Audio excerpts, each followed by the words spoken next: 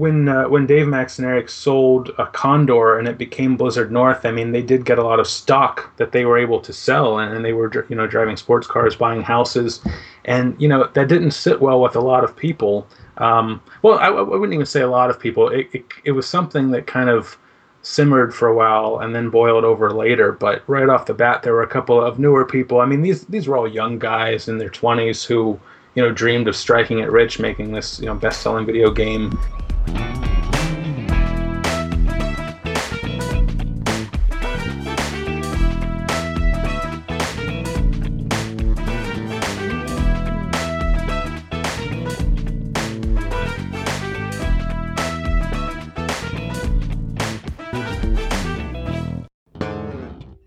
We're finally starting to get to the point where enough people have been in the industry long enough that they feel comfortable telling a little bit more about their own history in game development, and maybe, in some cases, worrying that they might start to forget some of the finer details. So it was really a pleasure to talk with David Craddock, who is writing a series of books about the development of the Diablo series and the history of Blizzard North, which used to be called Condor. We meant to write one book, and he's now writing 3 of them, chronicling everything that took place between the development of that franchise. And we recently chatted about the first one, Stay a While and Listen, How Two Blizzards Unleashed Diablo and Forged a Video Game Empire, Book 1, which you can pick up on iBooks and Amazon and all those sorts of places if you'd like to check it out yourself. But here's our conversation. So for people who aren't familiar, why don't we just start out? Why don't you give the big pitch? What's this book that you're shopping around? Which I know is the start of 3 books, but for this first one, why don't you break down for people what it is? Sure. Well, the first book in Stay a While and Listen relays the early years of Blizzard Entertainment and Blizzard North. That's the studio that made Diablo 1 and 2. Particularly, we start with kind of the backgrounds of the founders of Blizzard North and Blizzard Entertainment, kind of how they got into games, why they enjoy games, how they started making games, and their early years through the making of Warcraft. And the book goes right up through Blizzard North, finishing Diablo 1. And it's a biography, but it's written in kind of a novel-like style, so it flows really well. It's an easy read. And what I did was, around my narrative, I put in a lot of quotes from the interviews. That way readers can get to know all the developers, programmers, artists, designers, and so forth, as well as I did. That way, you have more of a connection with them, almost as if they're characters in a novel, but of course they're real people. And one thing I'm proud of is, I know when my editing team, each member of my editing team finished the book and said, well, I like so-and-so the most because, blah, blah, blah. They felt like they were able to identify with particular individuals and their stances and philosophies. And so hopefully, the rest of the world has felt that way so far as well. Well, it seems like, the approach you're describing is trying to do something that doesn't happen a lot in games, which is sort of humanizing the people that actually create these games. Often we have figureheads, a Hideo Kojima, a David Cage. There are big figures, but these games are made by many, many people, and there are many smaller stories in there. And it sounds like even the way you laid out the book tries to convey that in a way that you come away with a sense that there were a lot of people involved in the making of Diablo. Yeah, really getting to to push the fact that these were real people with real lives, real problems, concerns, and goals and ambitions was my main goal. Because, if you go on the internet, you can read about the making of Diablo. I would venture to say humbly that it's not as complete as my account, but, I mean, it's there, right? But you don't really get to know, like, oh, who is David Brevik? Online, he's just the guy who started Blizzard North. But this, you get to spend time with him. You go through, a lot of his personal stuff. And the same with a lot of the other developers from Blizzard North and Blizzard Entertainment. And so I think that it's kind of like watching a featurette on a DVD. Like, you enjoy the movie, but then you kind of, peek behind the curtain and see, you meet the people who did it, learn more about them and just the whole process. And I think, especially in this day and age with video games being the biggest form of entertainment, I think more and more people want to go behind the wizard's curtain and really get to know the people who made their favorite games. So what attracted you to tell this story specifically?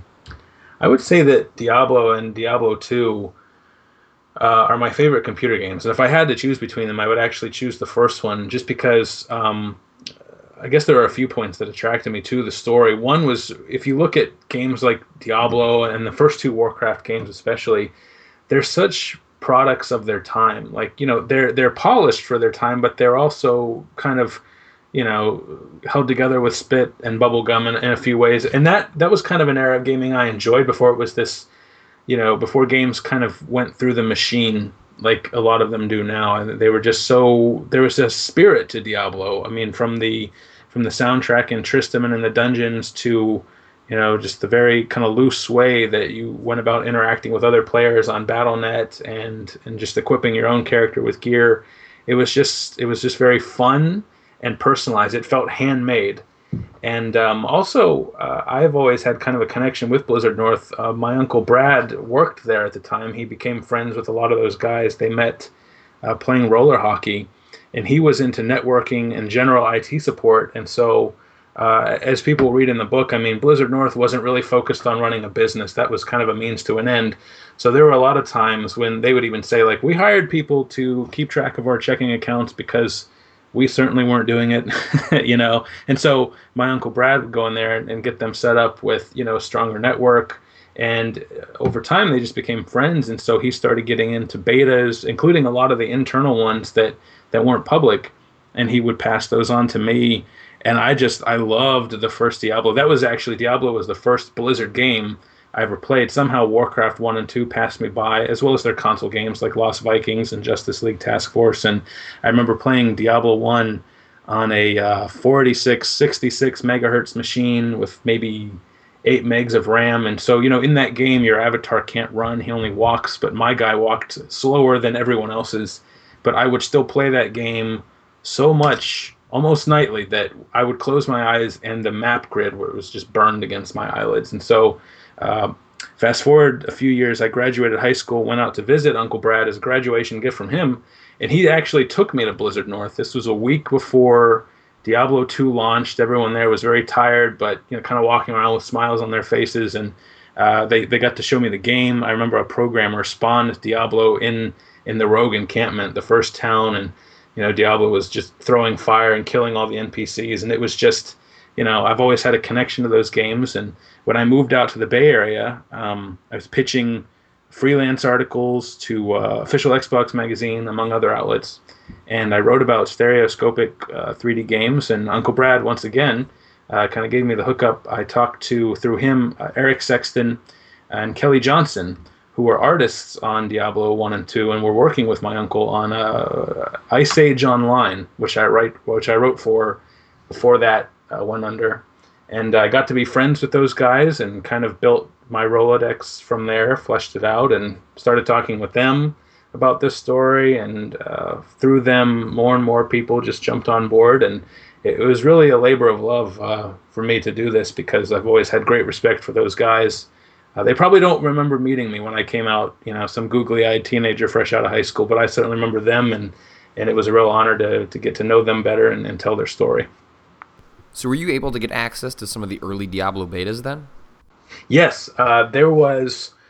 This is a story I recount in the book. There was a deal that Blizzard struck with. I can't remember the magazine. I think they struck it with Microsoft, where there was what's called a Game Sampler 2, which was a collection of DirectX games for Windows 95 that Microsoft shelled out millions for to different companies such as Blizzard and id Software, because at the time they were pushing Windows 95 and DirectX as the new gaming platform, trying to get people to migrate over from making DOS games. And there was a demo that went on the Sampler 2 disc, and that came out in the fall, late summer, but I actually got to play it earlier in the year when it was still internal. And in fact, I have it somewhere. It's in my mom's basement somewhere. As is so many of our things. Exactly. And I couldn't find it, but that was what I played. I believe it was 2 levels, and it ended at the Butcher, who was, randomly placed on level 2. But in the demo, he was always there, and that guy just kicked my ass. And I remember I would play. It's kind of like playing MMOs today, like that South Park episode where the kids grinded wolves for 3 weeks straight to level up, enough to kill the hostile player. I did the same thing, killing Fallen and skeletons and zombies, and was finally able to take on the Butcher. I don't think I ever beat him though, but eventually he got his when the full game came out. And actually I got looped into betas pretty regularly. It was funny sitting in programming classes and listening to all my friends say like, oh, the StarCraft beta signups are open. I signed up. I hope I get in. And I didn't sweat it. I was a shoo-in every time. I was in every beta through the WoW Friends and Family Alpha. So that was, they also gave me the opportunity to play Blizzard's games at early stages and actually see their design and development philosophies in action, where they would just take a lot of feedback and just kind of test something. And if it was fun, it stayed in. If it wasn't, they scrapped it and just smoothed it out, whatever it was called for. You wrote a big book. It's probably hard to pick one thing, but if there was one tidbit or story that stood out, would you be able to pick one? I can, actually. It's pretty easy. I think it'll be harder for book 2 because Diablo 2 was so much bigger and there were a lot more stories that I received from many more people. The development team was so much bigger. For book 1, though, I remember sitting in a coffee shop with David Brevik. We would meet every week. I would go to Gazillion in San Mateo, where he and his team worked on Marvel Heroes Online. And we'd walk a few blocks down to Starbucks, get some hot drinks, just sit down and shoot the breeze for about an hour or so each week. And he told me the story of how he converted Diablo from real-time, like Civilization, turn-based, to real-time. And he thought it was going to take weeks, but he ended up doing it in 3 hours. He just got into a zone. And he said that when he finished, he compiled his code, and he ran a demo, and he was the warrior, and it was a small room with a skeleton at the far end, just a prototype build, and he clicked on the skeleton, and the warrior walked over, swung, and smashed it into bones. And he said it was like the light from heaven shone down on his keyboard, and he realized that Diablo was going to be this massive game from that moment. And I had that scene in my head for a good 3 years before I sat down to write it. And writing it was as exciting and exhilarating as hearing it from Dave. And I'm really happy with how the scene came out in the book. So that's not only my favorite story that I was told from all my interviews, but just my favorite part of that book. As a writer, getting to put that down on paper was awesome. Now, it sounds like you were able to write the book because of circumstances that you weren't able to account for when you were younger. You kind of made it sound like a snowball effect. You got a couple people involved, but once these people were involved, other people said, hey, I want to participate in this too. Yeah, it was some of that. Like I said, Eric Sexton and I got to be really good friends. I'd go over to his place, hang out, and we would play EDF 2017 on Xbox 360 together. And, I was like, I think I'd like to write this book. Nobody's ever done it. Would you be willing to help me? And like the next day, I woke up to emails. He had looped in like Michio Akamura, who was the main character artist on Diablo, Matt Ullman, who of course composed the soundtrack everybody loves. And so, these people were enthusiastic. And, from kind of all reaches, like I would get guys who worked on Diablo 1, a lot of guys who worked on the Diablo 2 expansion, and even down the line, Blizzard North worked on 2 versions of Diablo 3, and I got to talk to a lot of those guys while I was researching Diablo 1, so I was kind of all over the map.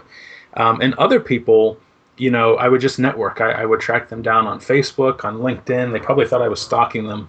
I actually got David Brevik's number from my Uncle Brad, and I called him one night around dinner time, which was, kind of a dick move on my part, but I didn't even think about it because I was so nervous. In fact, I remember I said it all in a rush, like, hi, Dave, this is David. My name is David, too. Isn't that cool? I would like to write a book about Diablo. Could I interview you? And he was just like, yeah, sure, okay. And, I would just, like, talking to him, I was like, hey, Max and Eric Schaefer founded Blizzard North with you. Obviously, if I don't talk to all 3 of you, there's no book here, even if I talk to everyone else. And so, people were really, supportive of the project. Usually, once there were a few people who I kind of had to twist their arms. They had to know that they could trust me because, if you're going to share part of your life story with someone, they obviously have to treat it with care. But I'm really proud to say that I'm friends with all these guys, and once they got to know me, they took it upon themselves to help me with a lot of my networking. And so, kind of like Eric Sexton did for me, other people such as Rick Seiss and Dave Brevik would make phone calls, write emails, and I'd wake up to emails from other people I hadn't even tried to contact yet and saying, hey, I'm in. So it was really nice that it snowballed. I think because, Blizzard North has been defunct for about almost 8.5 years now. Diablo 1 is coming up on its 17th anniversary, and so I think that, one thing Dave, Max, and Eric told me was it was getting to the point where they were starting to forget a lot of these little details, and so they were really glad someone was making the effort to put all this stuff down on paper. So it's almost like a an account more for them than it was just me wanting to tell the story. One of the reasons I can imagine some folks wouldn't want to participate or be part of a tell-all book, it gets down to such details that the creation of anything, there are embarrassing or dark moments that you want to forget or not go into. Did you run into any of that? Did any of that make it into the book? Yes, yes and yes to both questions. And the interesting thing about them was, I think some people got worried because I would come to them with question after question after question about those dark moments. Most of them had to do with money. Diablo took off. Some guys were driving sports cars, different sports cars, to work every day. Others weren't. And, if you see that, you start to think, well, man, I worked hard too. We were all in the trenches together. Where's my Ferrari? And so that caused some issue later on. And I think a lot of people got worried that I was going to dwell on those. But in fact, I wanted to make sure I got every detail correct, because those dark moments are going to be, they'll sting a lot more if I get details wrong, or just reading them, knowing that that's coming, remembering, I remember this day, this month, this year. I wanted to make sure not to editorialize. And, really what I found is, there were moments like that, especially, financial issues that really caused a rift in friendships that were otherwise stable. But I only wrote about them if I felt they impacted the story in a way that impacted the history of Blizzard North or Blizzard Entertainment.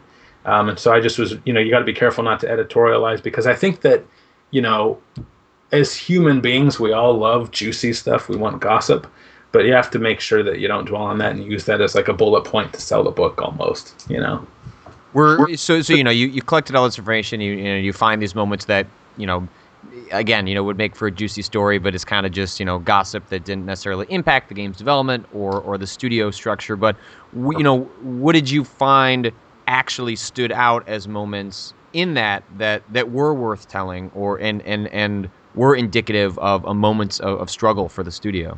There was, when Dave Maxineric sold Condor and it became Blizzard North, they did get a lot of stock that they were able to sell, and they were, driving sports cars, buying houses, and, that didn't sit well with a lot of people.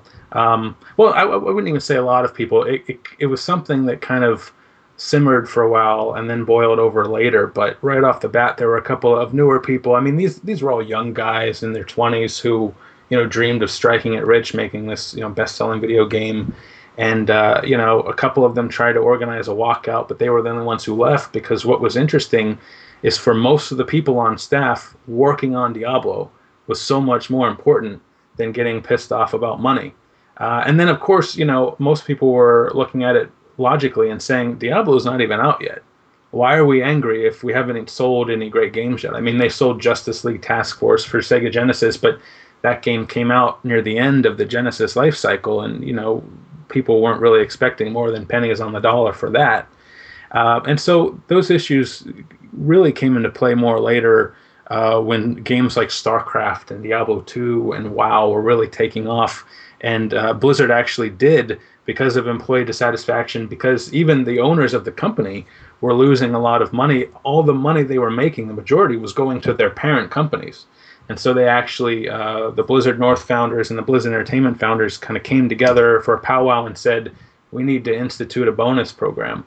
And that's an issue that I explore more in book 2, but basically Blizzard instituted one of the most successful bonus programs in the industry, where royalties from games like Diablo 2 and StarCraft were manifested in checks for individual developers that were as big as those guys' yearly salary. So, a lot of restitution, I think, for people came later.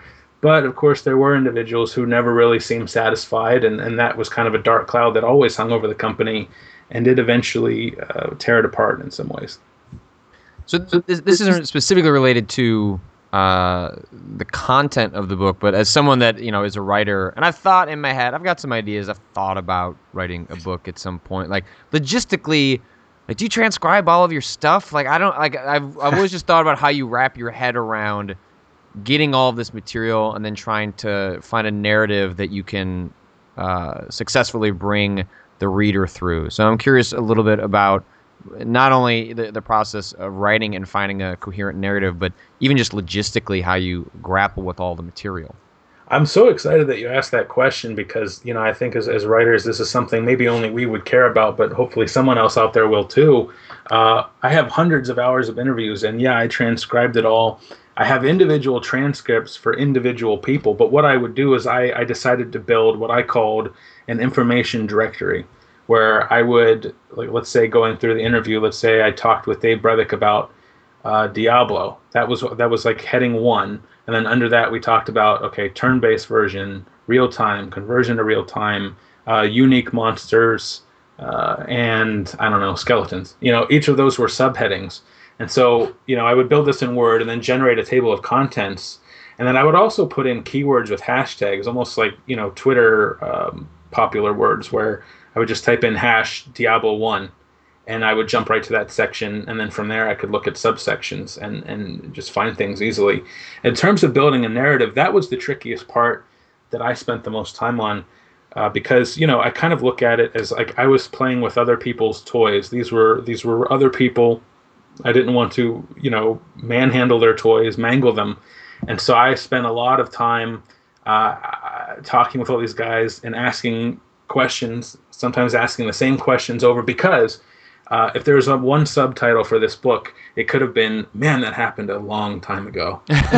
it was, so many people had trouble remembering things, so I would have to bring the questions up several times, and nobody got frustrated with that. They actually appreciated it, because what I would do is, like, I would talk to Dave Brevik and ask him something, and then I would talk to Eric Schaefer or Stieg Hedlund or Rick Seiss and ask them the same questions, and eventually I would start to get the same answers, so I'd go back to Dave and say, "Oh, Stieg said this," or "Rick said this," and Dave would go, "No, that doesn't sound right." So I would go back to the other guy, and they'd go, "Yeah, Dave's account, I think that is right, because I remember blah, blah, blah, blah, blah." And so I would just go back to the information directory and kind of cross out the stuff that ended up being inaccurate, and you fill it in with what really went down. And then there are also things where sometimes there really is more than one version of the truth. So I would go to a lot of effort in the book to put in both versions, because, one thing about Blizzard North and Entertainment was that they were such egalitarian places where, titles didn't hold a lot of weight, at least not at first. Like if you were an artist, that didn't mean you couldn't go to the programmers and say, "I'm working on this monster and I have an idea for this attack." And so with all that going on every day, sometimes 12 to 16 hour shifts, if you will, for 7 days a week during crunch time, it's really hard to keep track of who made the zombie. I don't know, and so I would just really read through the narrative and outline very carefully over and over again. And that was just kind of the skeleton. Then I would start writing a chapter, and I would realize, oh, I got this order of events totally wrong. So on the fly, I would just adjust it. And I actually revised the book 6 or 7 times, with the early revisions being major, like tearing out whole chunks, rewriting whole chunks. But as I went on, I got things down pat and just kind of smoothed it out. And I can say that for nonfiction, definitely talk to as many people as possible, cross-reference, bug them, because that's kind of what they sign on for, whether they know it or not, and you'll eventually just get the correct account of events down. We mentioned this was the first of 3 books. So was that always the plan, or did you think it was going to be a disservice if you crammed it all into one? Definitely the latter. It was intended as one book, even as early as this year, like around January, February.